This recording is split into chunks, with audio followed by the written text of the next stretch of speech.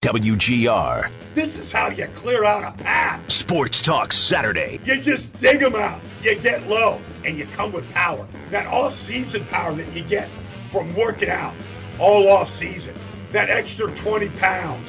The extra lower body weight. That's why you lift the weight. To move the line of scrimmage. When you win the line of scrimmage, you win the game. Want to talk to Nate Geary? This is just beautiful. This is beautiful stuff. I can't get enough of this. Can we get a little of this, please? Can we just get a little bit of this? A little. 9-on-7.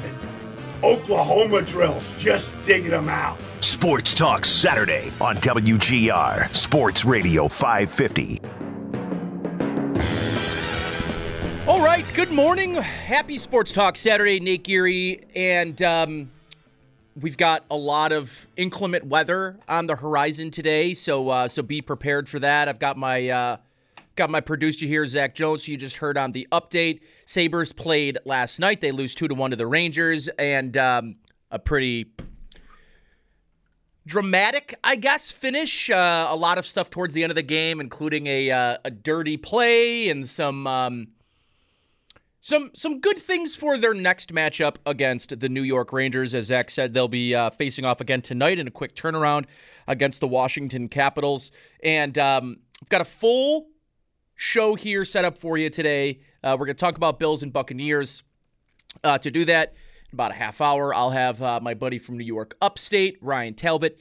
He'll join a program, and we'll break down a little bit of sort of what's been going wrong with this Bills offense, a little bit more about this Buccaneers team and what to expect, and then we'll get the full dive on the Tampa Bay Bucs, see what they're doing defensively. Obviously, Richard Sherman will be back in the lineup for Tampa Bay. It's expected that he may start at safety, so we'll talk to John Ledger from the Pewter Report, who has also been on this program many times, if you recognize the name, and he covers the Tampa Bay Buccaneers now. Moved down there earlier last year during the pandemic, and we'll have an opportunity to pick his brain about what has been going right for Brady in this offense without Antonio Brown, Leonard Fournette's breakout season, which is definitely a thing. We'll talk to John at 12 about all of that, and then at 12:30, my man Mike Tanier from Football Outsiders, New York Times. He does written pieces for just about everyone. He'll join us at 12:30. He dubbed this Bills team, and hold on, I want to make sure that I get the phrase right. Hold on, time out. I got to find my tweet. We're so close. Okay. Something called Chumpzilla. Chumpzilla. I don't really know what it is, but Mike will tell you. He also tells you in his piece, which you can find up at Football Outsiders, as well, his column that he did on Friday that dropped, and we'll have Mike on to talk a little bit about the Bills, what's been going wrong there. And then at 1 o'clock, we'll finish up with our Bills and Buccaneers talk with Cover One's Greg Thompson and talk a little bit, too, about the roster moving forward, as Greg is widely considered the cap guru of my buddies. So we'll talk to him at 1 o'clock, sort of get the breakdown of this roster and how it gets constructed moving forward. 803-0550, 1-888-552-5. Those are the numbers if you want to give us a call again. Just be safe out there today. There are a lot of weather reports of really high sustained winds overnight.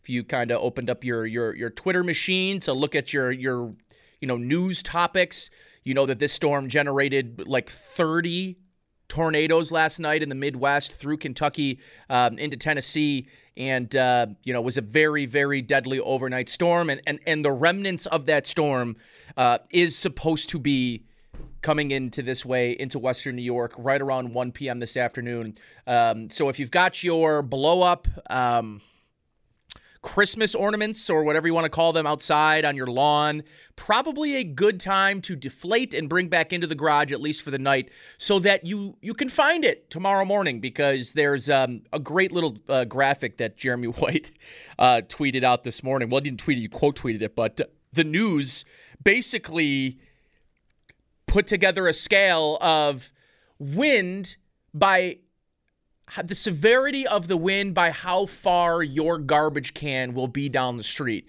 And this windstorm is expected to bring your garbage can at least to your neighbor's yard. So hunker down, make sure you've secured your your garbages, your Christmas decorations, so on and so forth, because it should be a doozy today, also with some rain as well. Bills pregame tomorrow. Bills are on the road, obviously, in Tampa Bay. Looking like a beautiful forecast, 80 degrees and very warm and humid down in Tampa Bay for tomorrow's game. Kickoff set for 4:25 right here on WGR. Myself and Jeremy White will start things off with Buffalo Bills game day at 11. Joe DiBiase kind of hops in and takes Jeremy's place for countdown to kickoff, the roundtable, and then kickoff at 4:25 between the Bills and Tampa Bay Buccaneers. I'll be on the Overtime Show, which starts promptly at 9:30 here on WGR, and we'll go till about 11:30, and we'll take phone calls, go through the game, and hopefully it will be a positive one at that. Something to note here too is around the NFL. Tom Pelissero is reporting today that there is some serious tension building between Urban Meyer and the Jaguars players and staff in Jacksonville. And my buddy Mike Tanier, who will be joining us at 12:30, quotes the piece and says, quote, "During a staff meeting, Meyer delivered a biting message that he's a winner and his assistant coaches are losers, challenging each coach individually to explain why they've won and forcing them to defend their resumes." Really normal stuff happening in Jacksonville. And for a guy that's desperately looking for Trevor Lawrence to have any level of competence behind him in that organization, this has got to be the one and only season for Urban Meyer, would be my guess. It's insane to me that the Buffalo Bills allowed themselves to lose to Urban Meyer. I cannot believe that for the life of me, that the Buffalo Bills lost to the Jacksonville Jaguars. And man, talk about relevancy. Let's go to Ray and Clarence, who's also pissed at the Bills lost to the Jacksonville Jaguars. Can you believe that they lost to Urban Meyer, Ray? I cannot. I can deal with losing to the Patriots. I can deal with we lose to, but you got to beat Jacksonville. You got to beat Detroit. Those are the games. My gosh, you look back and you think back to the opener against Pittsburgh when I didn't think we'd lose at all, and it's like This is all crazy. And there is such a disconnect with the offense. Now, I'm not a football guy where I've played, but things are logical to me. If the safeties are taken away long, you throw shorter if you can't run. Where is Beasley? I'm not saying it's Beasley's fault, but this guy's not open. Why is he not in there? Where's our creativity I've been calling for 2 months? Where's our 4 and 5 wide receiver sets? I'm not saying you do it 40 times a play. There's no misdirection. This is the disconnect I'm talking about. And then it's like, all right, Jonathan Taylor runs on us up the wazoo. Okay, well, our excuses, we don't have Starr, we don't have Edmonds, we have second-string guys in. All right, well, the same thing happens with our elite players. But even that I can deal with because it's like, they're going to get their yards, so they got it that way, like Jeremy had said. You're going to punish Isaiah McKenzie for a fumble? I mean, the guy took a 70-yarder back on the opening kickoff. Mm-hmm. You're gonna punish him? Do you punish Allen for fumbling and throwing stupid interceptions? Of course not. It just there's a disconnect, and I'm upset. I can deal with losing, but it's the stupid things how you lose. That's what I'm upset about. Yeah, Ray. Listen, I mean, I'm with you on this whole McKenzie and Breida thing because, you've got Devin Singletary who's put the ball on the ground more than any other running back in the NFL, and he still continues to be this team's sort of primary option. When Zach Moss goes to the bench and Matt Breida comes up, it's still Singletary that's starting the game and getting the majority of the carries. And listen, I would agree, and I would say that almost all of us would mutually agree that Matt Breida has to stop giving Sean McDermott reasons to take him off the field. And listen, when you put the ball on the ground in the situations that McKenzie and Breida did, I get it. Like, they're frustrating and you can't have it happen, but they're the only two players on this roster that have plus-level speed and agility that can really take the ball and take it and run in a straight line past people. And that's what this offense is missing. It's missing that home run threat. It's an accident. Now, if it's habitual, that's different. It's not habitual with these two people, and that's the frustrating thing. I mean, do you fire Dable because he made a stupid call? I mean, no. Yeah. If it's habitual, it's one thing. If it's once in a while, you just eat it, and that's the way it goes. I mean, all the times that our linebackers drop potential interceptions that are right in their hands. Do we not play him because it should have been a turnover? I mean, that's just stupid logic to me. No, listen to it, man. I'm with you, Ray, and thanks for the call, brother. I appreciate you. Enjoy the game tomorrow. There's real hope that this thing over the next 5 weeks can pivot back to what they were offensively, right? Defensively, listen, there's still a lot of questions, and I know nobody wants to talk about this, but there are going to be a ton of questions about this offense and this defense for the rest of the season because no Trey White. What does the defense look like against a competent passing offense? An offense that wants to throw the football and throw it to beat you, which is what's going to be on tap for the Bills tomorrow in Tampa Bay. The best and most prolific passing team right now in the NFL is the Tampa Bay Buccaneers.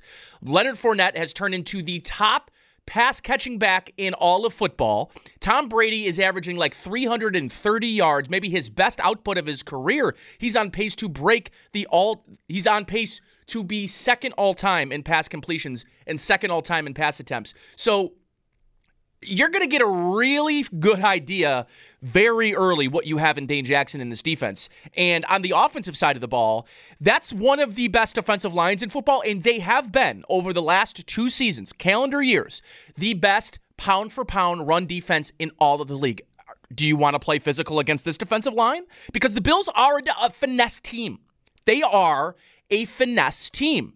And the more they try to be something they're not, which is this physically, imposing, run, downfield, north-south running offense, the more they're going to spin their tires in the mud. And that's where they are now. They're trying to be something they are not. They purposely built their team one way, and the head coach is just adamant that they try another. So there is a disconnect, Ray. You are right. There is a serious disconnect between what the head coach and the philosophy that he believes his team is capable of playing and winning with and what the roster that your general manager created for you to win with. You built a defense and an offense to go up and beat the Kansas City Chiefs. And now everyone has got the script out on Kansas City, so therefore they've got the script on you.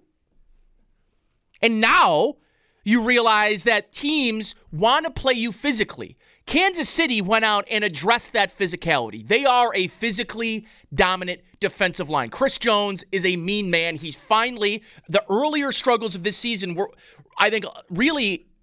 around him playing the edge position. He was bumped from 3-tech to edge last offseason.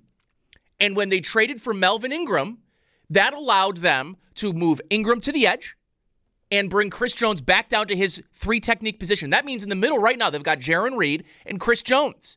That's a physical interior defensive line. On the offensive side, Creed Humphrey in the second round. Joe Thuney, free agency. Orlando Brown Jr., a trade. And Trey Smith, their right guard, in the draft. And they have remade their offensive line. Now, what we have right now in the middle with Creed Humphrey is a center right now who's graded the top center in the league according to Pro Football Focus. I know the grades aren't gospel for Pro Football Focus, but it's something to mention and monitor. That the guy that went 3 picks after Boogie Basham is considered right now by a company that does grades for every single player in the league as the best player at his position. I don't know. This is a dead horse, right? The Boogie Basham over Creed Humphrey thing. But I'll continue to say it because the interior of this offensive line is desperate for someone to take over. It's desperate for someone to play with a level of meanness and physicality, and maybe that's John Feliciano, but he has not been good when he's been in there. Certainly, he brings the mean streak, but he does not necessarily bring the effectiveness. He doesn't bring that competence that you're hoping to see. So this offensive line is having an identity crisis because their head coach is asking them to do things. And maybe I'm being in the same light that Bill Belichick got credit for running the ball 46 times when he doesn't call offensive plays. I guess maybe I am blaming in almost the same breath some of the offensive issues on Sean McDermott. The same way everybody wants to give credit to Bill, I'm going to give some fault to Sean on the offensive side of the ball. He needs to get his hands out of the cookie jar. He needs Brian Daboll to formulate game plans around the weaknesses of a defense. And the weakness of this Tampa Bay defense is the secondary. Richard Sherman, who is 3 years from qualifying for AARP, is essentially going to be the biggest name in that defensive backfield right now. Antoine Winfield Jr., I believe he is playing, so he's your best defensive back. There's no doubt about it. But that secondary is riddled with injuries. Their offense, capable of overcoming it. And Joe and Sal on this station yesterday on the Extra Point Show, they were talking about why this game gives them the confidence that this Bills team's going to turn it around, particularly on offense, is that Joe said he trusts, and I'm going to press him on this on pregame tomorrow. I'm really looking forward to this conversation. Joe trusts this Bills offense in a game like Sunday, where you've got good weather conditions and a secondary that's primed to give up passing yards and an offense that's going to throw the football all over the yard in Tampa Bay. And you trust, Joe said he trusted the Bills offense in a game like that. And I do trust the 2020 Bills offense in a game like that. I don't trust this year's offense. I don't know how you can trust this year's offense. They scored 6 points against the Jacksonville Jaguars. So I don't have a ton of trust that the 2020 offense is going to arrive in Tampa Bay tomorrow and throw up 45 points and win in a shootout.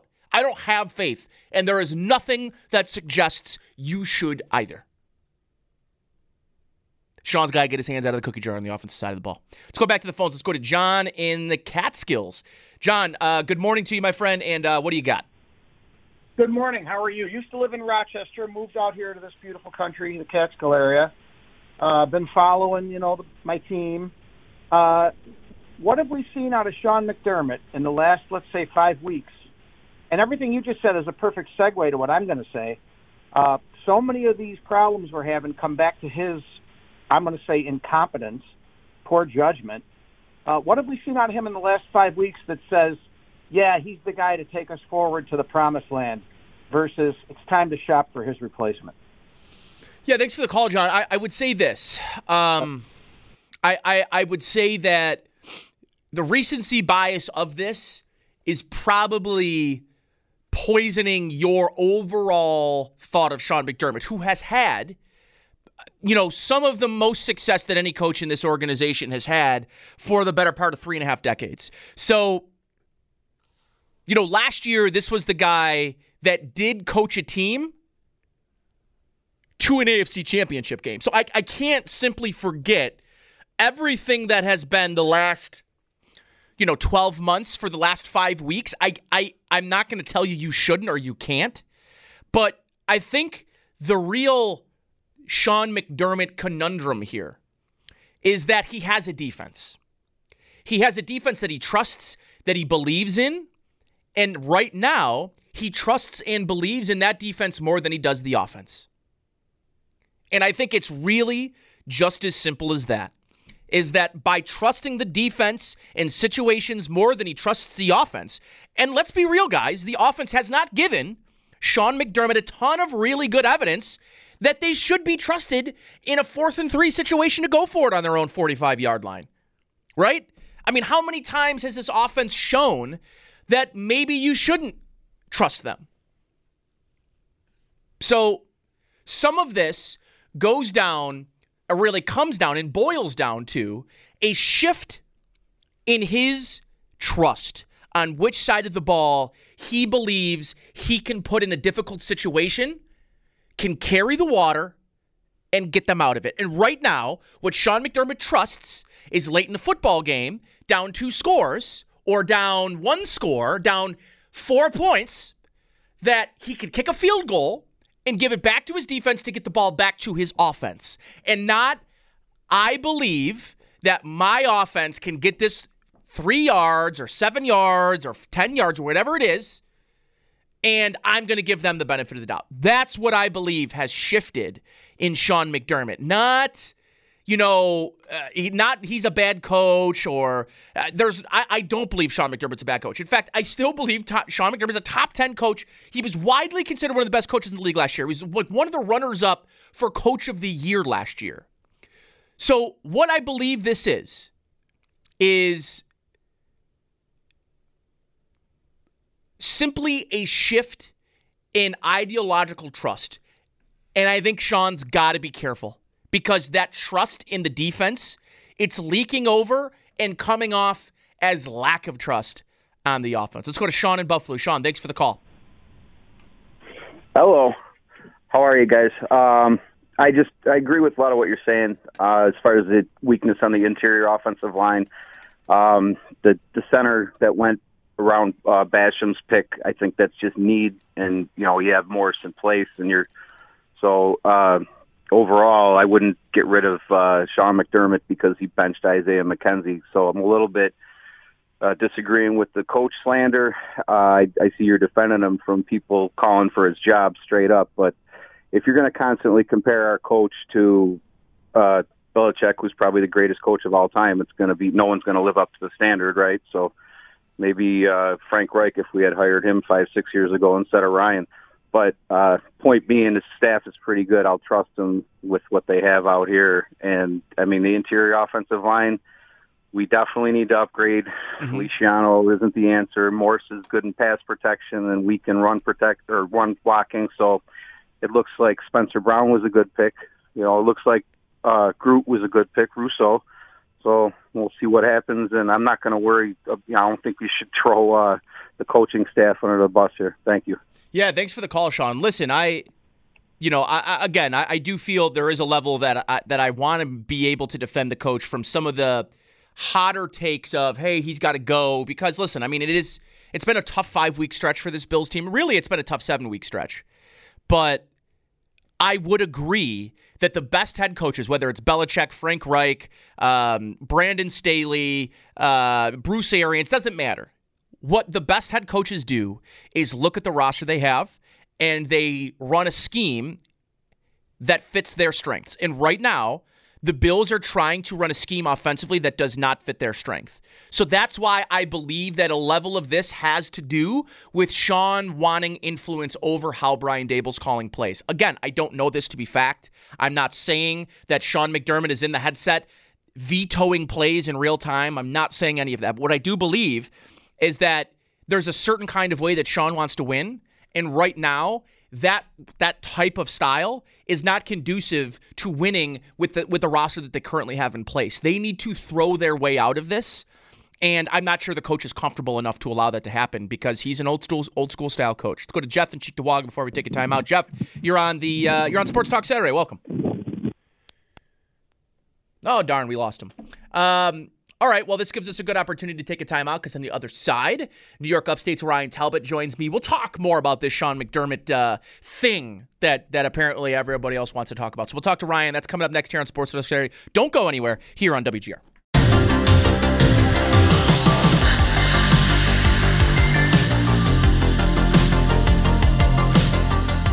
Okay, welcome back to Sports Talk Saturday. Good morning to you here, 11:30, our second segment. And we've got our first guest of the afternoon and morning here on the Wester Hotline. Joining me now is Ryan Talbot from New York Upstate. Ryan, I think for whatever reason today, the Tom Pelissero piece that just came out about the Jacksonville Jaguars is sort of bringing back bad memories of that Bills game in Jacksonville, that they somehow found a way to lost that game against Jacksonville and Urban Meyer.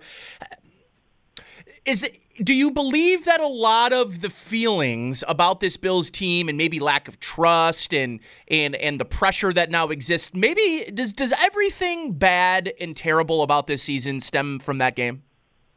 I don't know if it stems from that game or not. I mean, you go all the way back to Week 1 in a Pittsburgh Steelers game that they really had no business losing. But Jacksonville by far is the worst loss of this season. It's a game where if you're a real contender in this league, you should not have had any trouble putting up more than 6 points against Jacksonville. I know the Bills kind of started moving the ball late and figuring things out, but they still fell short of their goal. And, you're looking at a Bills team now that's hovering in the playoff picture where right now they're that 7 seed, but a loss on Sunday could knock them into the in the hunt category.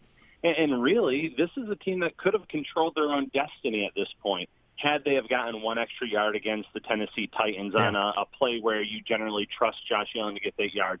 had you defeated a team that you absolutely should have beaten in Jacksonville, and had you knocked off a New England Patriots team that only passed the ball 3 times on Monday Night Football. You win those games, and you're sitting pretty in the AFC, and the whole conversation about the Buffalo Bills is a lot different. Ryan, I think I continue. I just got a tweet. I want to read you the tweet because I think it's actually a good question, and I think it would be good for adding the proper context to it. But I get a tweet from Pete, and he says, "I don't get where all this talk of McDermott wanting to go back to ground and pound all of a sudden. Team is top 5 in neutral game situations in passing. Saying he wants to control the line of scrimmage helps the pass game as much as it does the run game."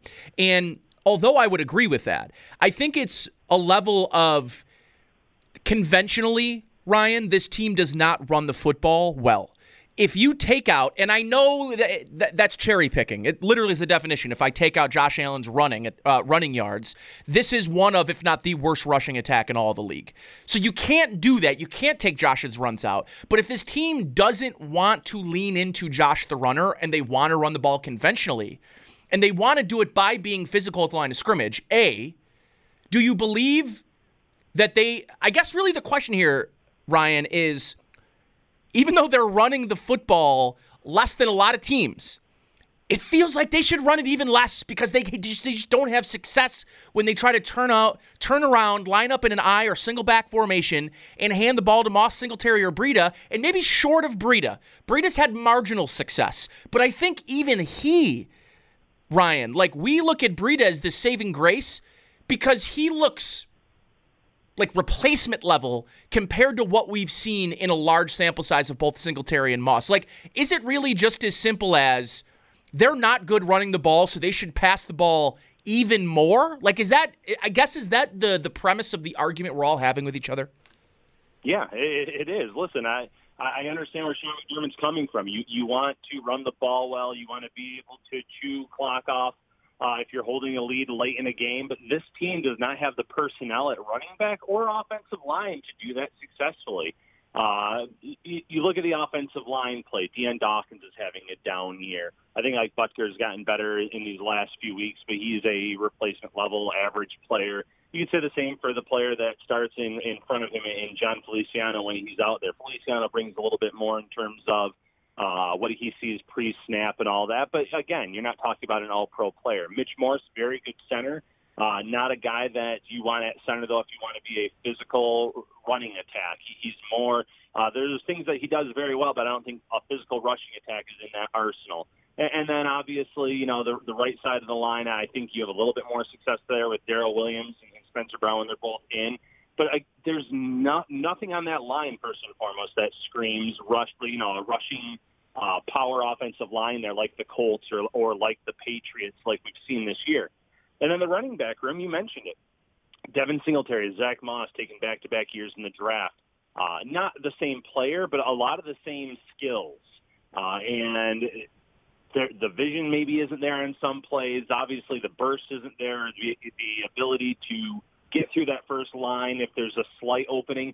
They seem to be running into their own guys, getting hit behind the line. They can't necessarily create for themselves where some better backs can do that, and then obviously at the second level, they can create on their own. Buffalo doesn't have that personnel. Breida, like you said, he's shined at times, but that's because he's been able to use his speed in certain situations, even more so as a pass catcher than a rusher, in my opinion. And you know, I'm not going to sit here and say that they have the answer on their practice squad in Antonio Williams, but maybe you give that guy a shot. He looked good in Week 17 against the Dolphins. It can't get any worse. But at the end of the day, you have to play to your strengths, and rushing the ball is not one of Buffalo's strengths. If you want to run the ball more, activate or get Isaiah McKenzie back onto that field. I don't care if he doesn't return kicks or punts. Get him in there to use motion. Get him in there on jet sweeps, and it doesn't have to be McKenzie, but he's been the guy in the past. He's been pretty good at it. You can get creative with how you carry the ball. And then, obviously, Josh Allen. I'm still sitting here days after Monday Night Football wondering why the Bills didn't just give Josh Allen multiple design runs on first and goal from the 6. I don't know why he handed off to Zach Moss on first down, why you try to do a play-action pass on second and then get sacked on that play. Whether it was a design run up the gut, a sweep, or even a QB sneak, an early down QB sneak, which I think could have gained some yards. If you keep the ball in Josh Allen's hands, he's going to punch it in, I think, after 3 or 4 runs. where the Bills just continue to shoot themselves in the foot trying to be something that they're not. Ryan, I guess how much of this comes down to Brian Daboll? Because I think he has become maybe one of the easiest guys to scapegoat in the struggles of this offense. And I think some of it has been earned. Some of it I don't think. A lot of the criticism, I'm not sure, is developed in fact. And I think a lot of it is projecting. But what I will say, Ryan, is it's almost the exact same personnel as they had last year. And you might make the argument that they should be more equipped to beat zone defense more than they were last year with the infusion of Emmanuel Sanders instead of John Brown in this offense. That he really is one of their most ideal, zone beaters at the wide receiver position. But I get this sense, and I just think about any of our regular jobs, Ryan, right? Is the offensive coordinator is not the boss. He's one of the boss. He's middle management, right? He gets his marching orders, his pecking orders from his boss, which is Sean McDermott. And I don't know how much Sean is influencing the game plan. I don't think anybody actually knows that. But I do want to try to equate this, Ryan, to all of our everyday jobs, is that if the boss tells you that this is the way that this company does things and you're middle management, your job is to get everybody underneath you in line working towards that goal that's being set forth by the boss, by Sean McDermott in this case. So would you say that some of the conventional running styles that they're running is because of Sean, or do you just believe that this issue, this problem on offense is fully on the shoulders of Brian Daboll? No, it's not fully on the shoulders of Brian Daboll. And again, we don't know how much influence Sean McDermott is having in terms of, listen, we need to be physical up front, rushing the ball. And if he is saying that, then even less of the blame has to go on Brian Daboll. Because I think he knows after quite a few seasons here in Buffalo, but especially after a great season in 2020 in offense, he knows what the strengths of this offense are. And you mentioned it. The personnel didn't change much, and if anything, it improved. You swap out John Brown, who was injured a lot last year, with Emmanuel Sanders. You're not swapping out Dawson Knox, but you're getting a better version of Dawson Knox in 2021 than you ever had in 2020. He's having a career year this year. And then you still have Stephon Diggs. You still have Cole Beasley. Maybe Beasley's been a little bit more banged up this year. And Gabriel Davis, who they're finally starting to feature a little bit more on offense. When they have, he's looked the part. He's looked pretty good in his role.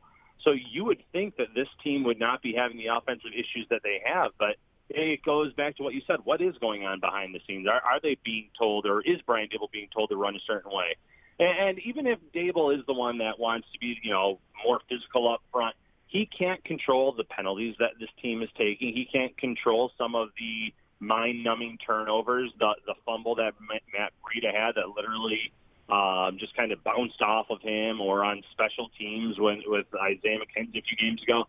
This team, the players on the field, are also playing their fair share or their fair part in kind of the team's woes this season.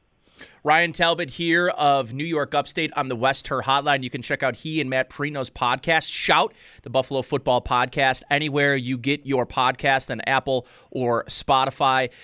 Ryan, and to sort of follow up with this question, is personnel. And talking about their almost, at this point, you mentioned Gabriel Davis, which I think is important. I want to throw in Matt Breida and Isaiah McKenzie as two other players that I think I'm sort of getting on the same level as here, which as they've got these players and the offense isn't working. And this offense didn't run through Isaiah McKenzie or anything last year, but I thought that the more that offense incorporated Isaiah McKenzie, and it didn't just mean, Ryan, him touching the football, but pre-snap, using him as eye candy, using him as a distraction pre-snap.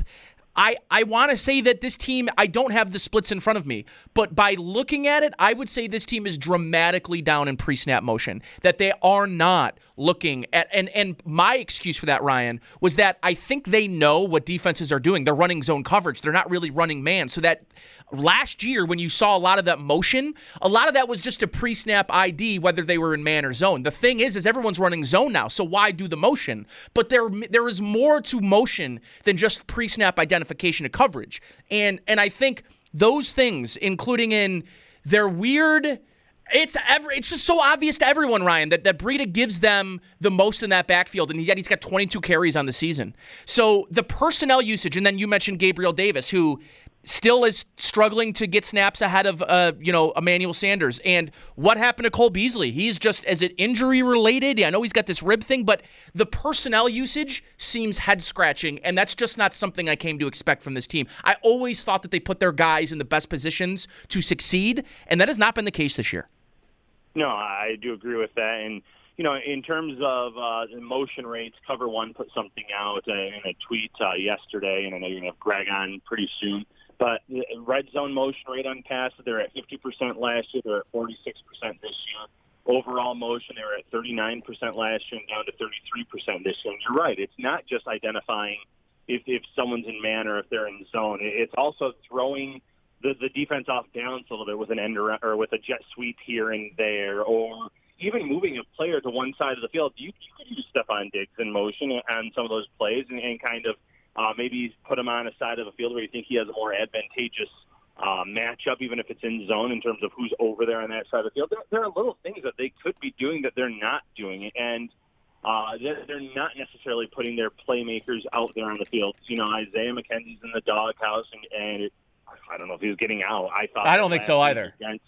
I thought last week against New England would have been a good week to do it. Not so much from the return aspect, but we knew for about a solid week what the weather forecast looked like. And I get it, he fumbled when he slipped on the turf and no one hit him, but I still think he could have been an asset in that game on the field on jet sweeps.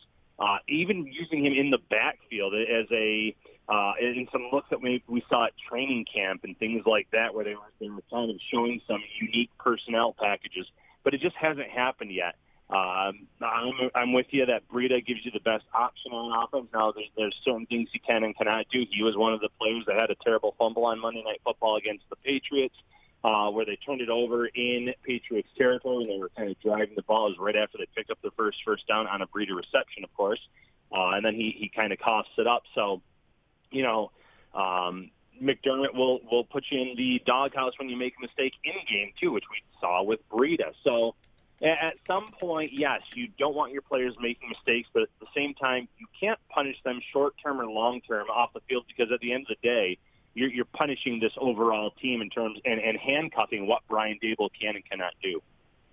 Ryan, last couple of things I have for you here is I do want to switch gears. I want to ask you a little bit about this matchup on Sunday and ask you about where you believe this Bills offense could potentially, take advantage of some things on this Tampa Bay defense. They are, for the most part, pretty healthy on the back end. They had been in previous weeks, just decimated with injury on their defensive backfield. They're getting Richard Sherman back. He's expected to be in the lineup, even if it's just, at a part-time clip, maybe not as a starter or a full-time player on the defense side of the ball. But they are pretty healthy, and I think that may not be common knowledge.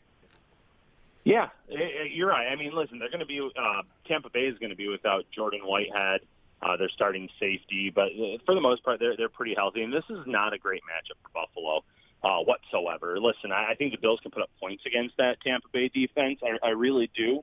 But when you look at what Buffalo is going to be going against, we didn't really get to see the cornerbacks get tested last week. Mac Jones threw 3 times in the wind. Foster runs out, obviously, but also just the fact that Belichick wanted nothing to do with him throwing. Tom Brady is going to be throwing the ball a lot on Sunday, a lot. And he's going to be targeting Levi Wallace and Dane Jackson. And if he has really success against one, he's going to keep picking on that player until they're forced him to stop that, whether it's a pass breakup, whether it's some kind of turnover. And that's what we find, because, without Trey White there to take out a portion of the field, you have to worry about a really good wide receiver duo in Evans and Godwin. You obviously still have to worry about Rob Gronkowski, who's found the fountain of youth of sorts and still playing at a very high level at tight end. And then obviously the other factor is it's not just Tom Brady. They have Leonard Fournette. He's in that top half of the league in rushing yards, and the Bills are going to be without Star Lotulelei in this matchup in the middle of the defense.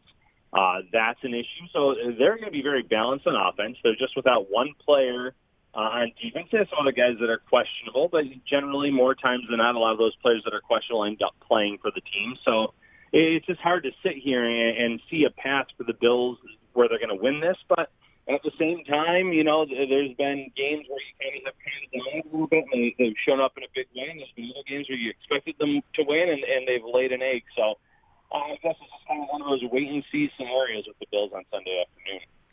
All right, Ryan, tell the folks what you got going on in terms of work coming up, any good podcast guests, what you got on the docket here as we head into the maybe the most important stretch of the NFL season, my friend. Yeah, absolutely. The most important stretch. Matt and I, we do shout a few times per week. We generally do a Wednesday show, a Friday show, and then a post-game show. We're working on a few different guests here for the end of the season stretch, so keep an eye on that for shout. And then on NYUp.com and Syracuse.com, we'll have you covered this weekend with all Bills Buccaneers news, but then everything all the way through the regular season, and hopefully for the sake of Bills fans, into the playoffs. All right, buddy. Appreciate you as always. Thanks for joining me and being available. Enjoy the game tomorrow. Enjoy the rest of your weekend. And make sure you get all of the Christmas decorations from the porch, the blow-up ones. Get them inside. There is some nasty wind coming. I'm seeing a report from the Detroit airport right now. 65-mile-per-hour winds at the Detroit airport. That's coming towards us, buddy. So I'm just saying, handle the biz. Take the ornaments and the decorations off the front lawn. You can get it back out there tomorrow. Hey, you got it. I'm on it. All right, buddy. Appreciate you. Enjoy the weekend. Ryan Talbot there of New York Upstate and the Shout a Buffalo Football podcast. I'm going to take a timeout. On the other side, I'll preview Hour 2, which features John Ledger of the Pewter Report and Mike Tanier of Football Outsiders and the New York Times. We've got that coming up next here on Sports Talk Saturday on WGR.